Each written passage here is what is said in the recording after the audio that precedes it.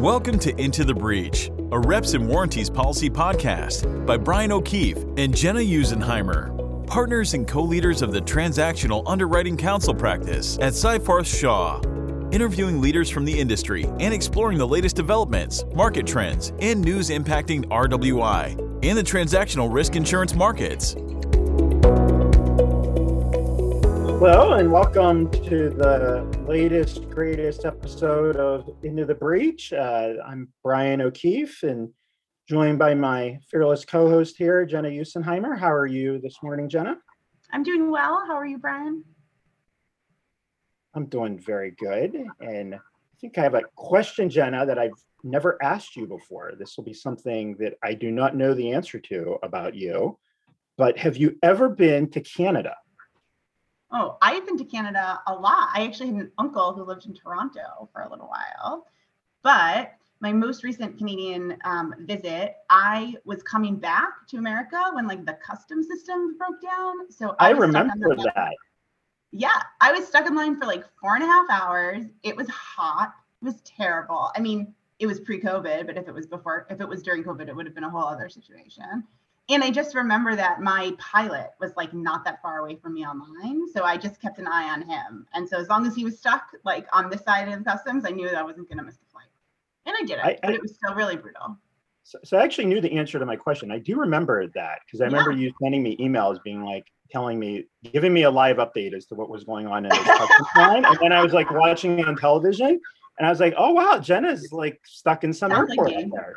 Yeah. I know. Wow. So your uncle lived in Toronto though? Yeah, my uncle lived in Toronto. It's not as warm as Florida with your parents though, so. It's not as warm in Florida. Now he lives in Syracuse, which is upstate New York, which is also not as warm. But we're not super close. So I was in Toronto once, maybe twice. There you go. I was in Toronto for the Toronto International Film Festival one year. As you know, I have my love of film festivals, and my dad and I went to Toronto. This is a funny story, and then we actually will talk about reps and warranty insurance. But my dad and I went to Toronto, and we checked into this Airbnb, and some person met us, and we said we were there for the festival, and the person says, "Oh, are you guys famous film critics?" And my dad and I were like, yes, we're famous film critics, I guess now. So that was when I was a film critic in Toronto several years ago. But we do have a point for all of this Canadian discussion this morning, and that is that we are actually joined today by two reps and warranty insurance brokers from Canada, and another international element to our show today. And we are going to welcome here John Antonecchia. Did I get it right, John? Okay, great. Got it right. Yeah. And Sean Flynn. So thank you guys very much for joining us. We are really pleased to have you on the show today. Pleasure to be here. Thank you very much. Thank you. And just to get a shot in, Jenna, you don't have to go back to Toronto. One time's good enough. Yeah, thank you. Coming from Montreal, just come back here. It's just the much better version of Toronto, and you'll be much less bored. Hey, John, I do say that Montreal is the best city in the country, but I'm pretty sure we have the best film festivals, Brian rightfully knows. Actually, I have been to Montreal because I took French in 8th grade or something. So we took a trip to Montreal. So I can't remember anything about Perfect. it. I do know there. Yeah. Perfect. We can have this podcast in French. Yes, that's exactly right. We can definitely not do that, right? So do you guys want to tell us about yourselves and introduce yourselves to our audience here so they can get to know you? Yeah, Sean Flynn at BFL Canada, Vice President of Transactional Risk. And I've been at BFL for 3 years. And prior to that, I was in banking for about 7 years in corporate commercial lending, typically focused on the telecom and media space. And I saw a great opportunity to join what John was building at BFL about 3 years ago to come over and build out a national practice in M&A, primarily rep and warranty insurance and some tax insurance. tax insurance. We have a whole recent podcast on tax insurance. It's exciting. All right, and John, what were you building? Tell us about it. Yeah, so I joined BFL in 2014. I was at Marsh before, and I foolishly thought that I could just start this practice out of nowhere. But kind of the way that we always just looked at this practice was, if we go in and we look at trying to build it out for Canadian transactions. So we really started out on just trying to build it out for the mid-market in Canada, which is significantly smaller than the US. I don't have a complex about it, being the little brother from Canada, but it is. But it was really just trying to work with it was actually just trying to work with our insurance partners who are here in Canada to really build out to have a robust market in Canada for the Canadian M&A professionals. So, I mean, started in 2014. Always just got some of these tough deals into the market from Montreal, sometimes in French, and then kind of as the credibility of the product and credibility of our practice started to grow with Sean joining us, we've been able to grow it to, I don't know, Sean, what do we call ourselves right now? The most active broker in Canada. Yeah, I think that's a fair statement. Yeah, I think we lead the country every quarter in 2021 with deal submissions. So it won't be, the biggest deals when you average it out, but I think we're right there at the top of the pile for activity and seeing lots of the marketplace. And like John said, I think it's been a big part for us is just pounding the pavement and kind of sometimes at our own detriment. We're growing the market, but I think we spent a lot of time with bankers, and we do that daily and weekly, just to understand what's going on in market. What are they bringing to market? And maybe there could be an opportunity to advance discussions on rep and warranty with the banker and seller's counsel before it even gets to the buyers in the bidding stage. So I think we spent a lot of time there, and then just spending time with different buyers in Canada. And I think, John, last year we were probably 50-50 on strategics and kind of private equity. I think we've really built out, you're seeing more, particularly during COVID, family offices build out direct teams, and we've done some work there. So right across the spectrum of buyers, even down to search funders, we're kind of seem to be trying to get out there, build awareness, and support deals however we can. Well, I think first we admire the entrepreneurial spirit. We've had the same spirit in our own practice, our own underwriting counsel practice. So I think we always love to see folks who have grown something from nothing and are being successful in this industry. So congratulations, guys, on reaching those milestones. And that's great background on your shop and learning more about you. And I think we wanted to, our guests who may not be as familiar with what's going on in Canada, if maybe you want to give us an overview of the state of the market there now. We know the U.S. market is very hot right now, seeing rising premiums and a lot of deals. And are you seeing the same sort of thing up in Canada right now? Brian, we are. We're seeing kind of a rapid rise in premium right now, and some difficult conversations with clients that maybe we did a fairly large deal with them in December 2020, and they're looking at quotes from the market 9 months later, and they're up 150, 200 basis points. So, there's been this underlying price increase going back to the beginning of COVID for claims that are being paid, for sure, and the product's working.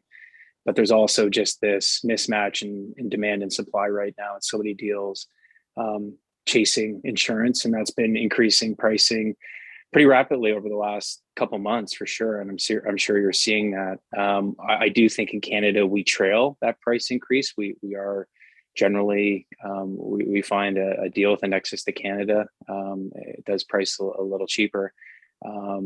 But as far as premium, that's true. I think there's more appetite, John, for smaller deals, although we don't have the same amount of markets.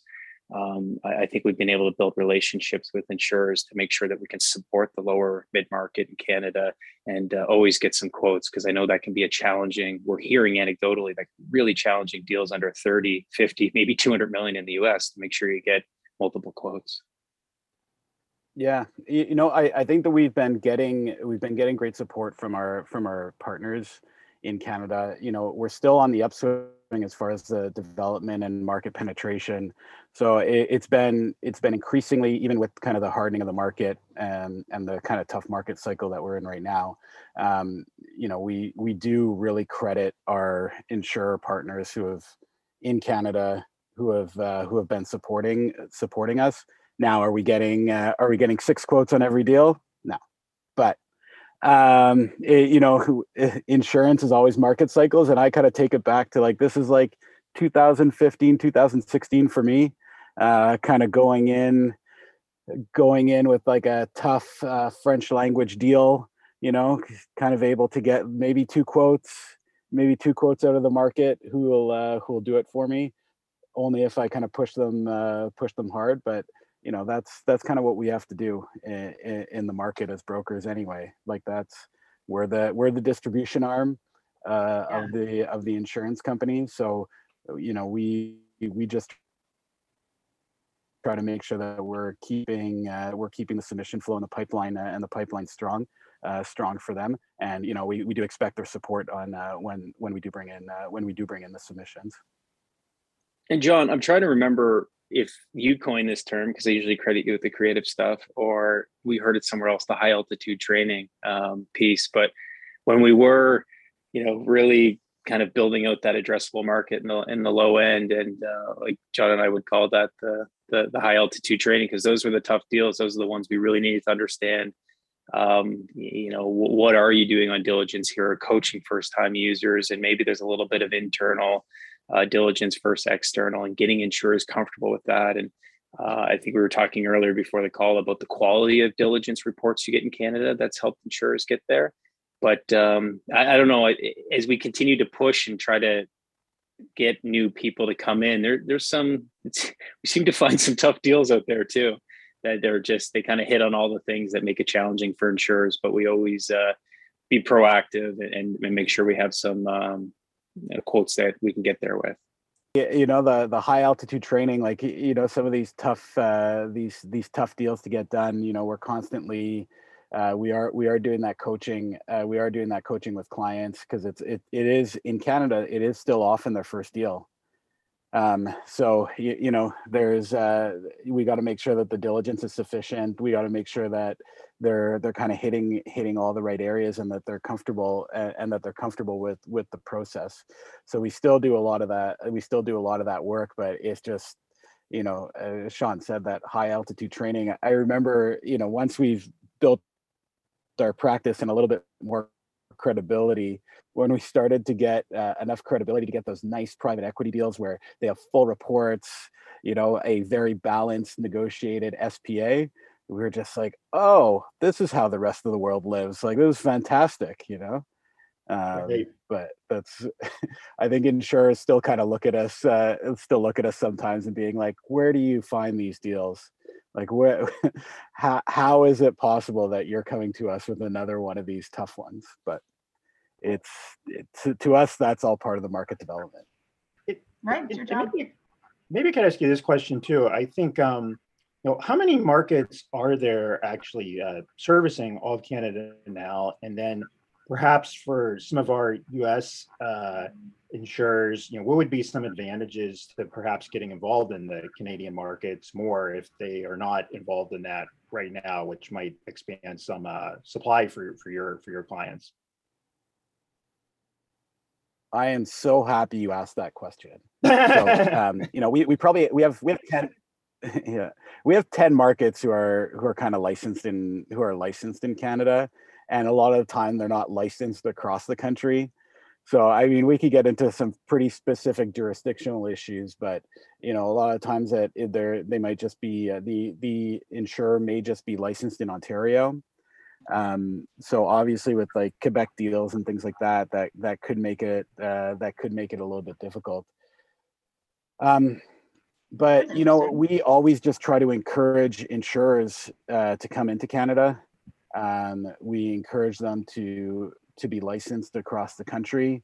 There is a difference in Quebec between common law and civil code that have spooked some insurers. But there's we've been good about like, okay, we'll introduce you to a law firm who knows this inside out, who can get you comfortable, who can get you a little more comfortable on these jurisdictional issues. But we're always just trying to encourage additional capacity in Canada to be able to build out that market. Brian, the only thing I'd add there is I think there's, like John said, it's still a nascent market in Canada. There's still room to grow. I mean, a lot of deals are concentrated in Toronto and in Montreal, but the West Coast is still, lots of software companies, lots of good businesses, and we're continuing to build it out in the prairies, in Saskatchewan, on the East Coast. We spend some time in these regions where even the established markets in Canada, there hasn't been a lot of work in some of those spots, right? So there's still kind of an opportunity to come in and make a name for yourself in the transactional space across Canada. But yeah, it's capacity constrained right now. People are trying to staff up and kind of come back in after kind of being on the sidelines, just how busy the US has been. But there's the core markets that have always been there every day for us. But, I think it's a great opportunity, good deals. And we were talking about the diligence and the people that are around them. So I think it should be a comfortable spot that is relatively similar to the US that insurers should see as a good opportunity with good upside. Jenna, I saw you got very excited when he talked about Saskatchewan. You really perked up there, I think. This is such a random story. I was volunteering in North Dakota, and on my flight home from North Dakota, it was like one of those teeny tiny flights. And it was me. It was like 10 of us, but also one of the 10 was Cory Booker. So I was like very impressed. And like the gate for the airport, I was like all super excited. And I was sitting next to this like lovely man, and I was talking to him, and turned out he was like a farmer from Saskatchewan, and like his neighbor was 10 miles away. And I like learned all about his farm and how far he lived from everybody else. And I was trying to show him like, oh, that's Cory Booker. He's gonna run for president. And so I have like a nice little place in my heart for that like farmer from Saskatchewan. He was so sweet. Salt of the earth there, Jenna. But I mean, John, I feel like we've done every ag retailer deal that we can do in Saskatchewan. So there's a couple private equities there. I just had an egg deal. It's very interesting. Yeah. and one just raised a really good fund out of Saskatoon, about $250 million. So they continue to do deals, and wow. we'll have to get you up there to go see your airport friend. My airport friend, right? Exactly. So what would you guys like our listeners to know about the market in Canada, or going with the Canadian insurer, or like anything what message do you want to send to our listeners, who I think are mostly Americans, but maybe there's some Canadians. I mean, you listen, so maybe there's some Canadians out there too. I think it's the first thing is like when you are going into the Canadian market, we're still seeing it now that there is an advantage to use a Canadian nexus into the Canadian market for us to be able to kind of get the support from insurers. We're definitely seeing that right now. I think for insurers who are coming into the Canadian market, if you need help demystifying Quebec, like I'll do it, no problem. I'll speak to Quebec specifically, but for investors who are kind of coming in, we know that market inside and out. We were very early adopters, just because of the way that the pension funds and some of the labor funds are set up in Quebec. We were doing minority deals before minority deals were really a thing in the market. And if you're looking for co-investors, we do know the players to be able to make those introductions. So I would just say, specifically for Quebec, it's a very robust business environment. You don't have to worry about any sort of like language issues and things like that. We can walk through what the diligence requirements are going to be. But like that's a bit of the issue that I sometimes see with insurers, is that they're saying, oh no, like I have a full stop just because we can't support necessarily like some of the civil code provisions for insurance companies. And then we just kind of say like, well, let's take a step back. Let's look at this. Why don't you talk to this person and hopefully kind of get them more comfortable.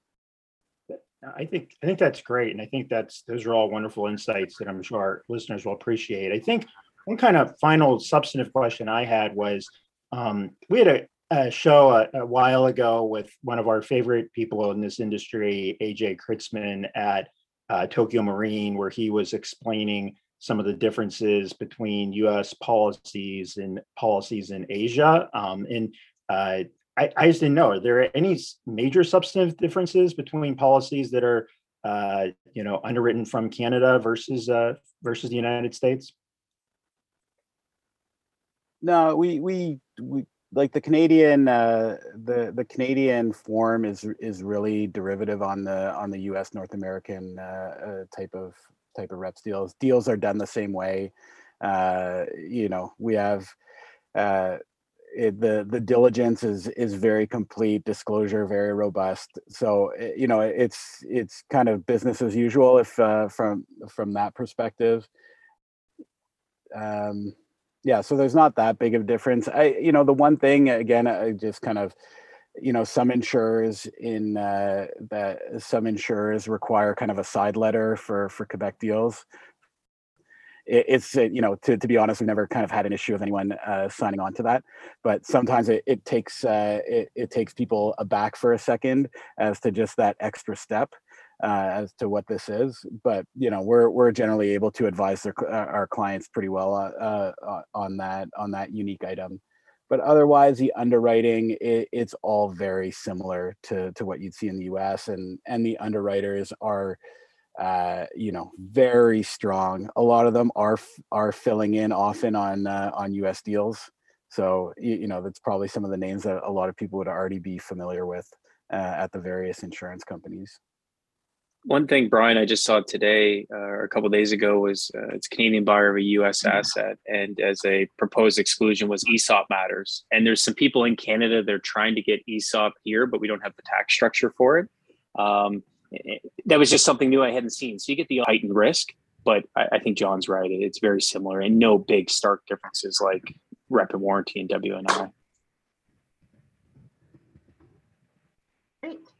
Well, I think now we're going to move into everybody's most favorite part of our podcast here, the once more into the breach quick hit. So since you're fans of the podcast, I'm sure you know exactly what's coming. So why don't you tell us, number one, the biggest change you think we'll see in rep and warranty insurance in the next 12 months? All right, Johnny, you're the hot take guy. Yeah. No pressure. Yeah, so I'll start with what I'd like to see, which is number one, more insurers coming into Canada. So please hit me up, sure. And to be able to do that. You're first. That's right. And the other thing that I'd like to see before I get into my hot take is U.S. if you're doing a cross-border deal and you're a U.S. M&A professional, you got to change up your project names. I can't have my file. My files are a mess with Maples, Norths, Mooses. That's hilarious. Project Moose. That's so funny, actually. United States of America, you can be better. Just be a little bit more creative. I'm ashamed of our country. That's for sure. I mean, also, we must have had 15 Eagles. Project Eagles. Fair. Like, okay. We could probably think of other names. Two-way street. Yeah. No. I think the thing right now that we've seen in just overall from an M&A perspective, I think that most of the Canadian deals have been acquisitions of founders, so like the original owners of businesses. And I think what we're going to see now is just even based on the U.S. kind of foreign direct investment into Canada over the last 5 years, some of those private equity funds are going to be closing out. So a lot of those are going to go back on the market. So we're going to start seeing kind of those targets get resold in the next couple of years. So I'm expecting to see some familiarity I'm expecting to see kind of reps and warranty insurance policies that may have to get assigned with the assets themselves, which will bring into, other issues as far as like which policy, in the instance of a claim, like which policy is going to respond. Was that a claim to a previous policy versus, the new reps that have been brought down. So I think that those issues are going to start coming up from a claims perspective moving forward. And the other thing, which kind of plays out, like we're spending more and more time on insurance issues in transactions. So things like cyber, what does excess no broader actually mean from a risk profile perspective for our clients? And that is my favorite topic of conversation. Oh, perfect. I can go on forever about that. We got a podcast about that. Yeah. Yes. We did. Josh Warren was on. Warren, yes. Only a couple of minutes. We're focused on excess. We could do 30 minutes on it. No, I think we agree. I think those are all very important trends and things that we're seeing in the United States as well. And we will also tell our M&A colleagues down here to be more creative in their next deal that they name up there. So moving on to question 2, this one is, what is your biggest piece of career advice for somebody who may be interested in getting more involved in this? You have any good thoughts on careers in this industry? I think, and we've been lucky enough to hire an amazing person, Georgia Grunmanis, in February. So we're growing ourselves, and it's been really cool to reinvest in our growth and be able to support her career in this space. And you can see the passion that she has for it. So I think for people, legal community, finance community, people really enjoy this space. The career advice would be, it's kind of universal. Act with integrity, because it is a very small world, and it's very small in Canada too. And just get out there, ask questions. There's a lot of relationships built here that have become friendships in a short amount of time. So it's just an incredible group of people, I find, in the kind of rep and warranty world. And everyone is always open to kind of supporting the next one. Everyone's best interest to continue to grow this, to support deals and to support each other. Absolutely. We couldn't agree more. And I would just also say that, kind of professionals kind of getting into this is use the opportunity to expand your network.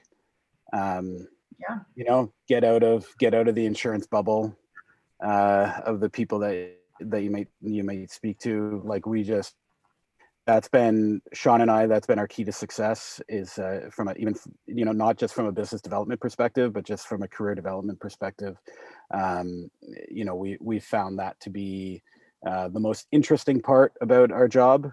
But it's also been it's been excellent from a career development perspective. So even if you're young in the space and you're new, use the opportunity to get to really expand your network. Great. Okay, and this is our mystery fun question that actually I may have asked another one of our guests from other countries, but this had a really big impact on me. So when I was traveling in 2019, I was in New Zealand and Australia. And in Australia, it was the first time. So like as an adult, like 2 years ago, I discovered we got kicked out of the Commonwealth. And so we're not part of it. So tell me, pro, con, yay, nay, what's your takeaway on the Commonwealth Games? I love the Commonwealth Games. So they were also, I think, the first to introduce sevens rugby into, before the Olympics. So I've always been a big proponent of that. I mean, to be perfectly honest, do I follow it that much? No. Sean, does it get more coverage in Toronto than it gets in Quebec? Trying to wonder. I think we had it here a couple of years ago, and I didn't go. I think my delay on answering that might give it away, Jenna. Like, in our the family I married into, my wife, they love the monarchy, and I'm just trying to be politically correct here. Yeah, and I'm less so. So that all goes into the whole Commonwealth Games, right? So, but it's a great opportunity for athletes, and it's a huge collection of countries, but I think I'm an Olympian fan. How about that? We like the Olympics too. That's just so funny that I never knew it was a thing that happened, and like the whole world basically was doing it. Yeah, and there's a Pan Am Games too, I suppose. There's a couple different groups. Sorry, Brian, you were saying? No, I was going to say, I find it fascinating, Jenna, that you are now asking sports questions on the podcast. That is a good one. I mean, I don't understand any. When we met, I was explaining football to Jenna and what the Super Bowl is. And well, that's an exaggeration a bit, but I definitely don't get the sports jokes that would go fly over email. Now you're asking the sports questions. So. And really highbrow. You got the two Canadians running. I know. I love it. And not even a hockey question, I just. Yeah. Well, I didn't want to be like, you didn't want to pass judgment on that. It's okay. I'm gonna that and hockey, ice fishing. I'm gonna pump Sean's tires. He was he played professionally. He played hockey professionally. Oh, wow. We didn't even know we had a superstar on the podcast. Just don't ask what country I played in. Pretty amazing. We've never had a professional athlete on the show. That we know of. That we know of. Right. So that's great. Well, thank you guys very much. This was a great podcast. I think a subject, again, that some folks in the United States aren't as familiar with, but obviously, drop us a DM on LinkedIn. Yeah, that's probably the best way. Great. We'll include some contact information as well on the website. So great. Well, thank you guys very much. Done another international episode. We're just touring our way around the world, and we'll have to see where we go next. So enjoy your travels. Thank you, Jenna. Thank you, Brian. Thanks. We really appreciate it. Much. All right. Thank you very much. Thank you very much. And thank for all of our listeners. And until next time. Thank you for listening to Into the Breach. For show notes, additional resources, and links to the tools discussed on today's episode, please visit rwipodcast.com. The views and opinions expressed by Brian O'Keefe and Jenna Usenheimer in this podcast are their own and do not necessarily represent the views and opinions of Seyfarth Shaw, LLP, its partners, or its employees. The podcast does not provide legal or other professional services. This podcast is made available by the Lawyer Publishers for educational purposes only, as well as to give you general information and a general understanding of the law, not to provide specific legal advice. By listening to this podcast, you understand that there is no attorney-client relationship between you and the Lawyer Publishers. The podcast should not be used as a substitute for competent legal advice from a licensed professional attorney in your state, as defined in the State Bar of New York's Code of Professional Responsibility. This podcast is considered a form of attorney advertising. Prior results do not guarantee similar outcomes.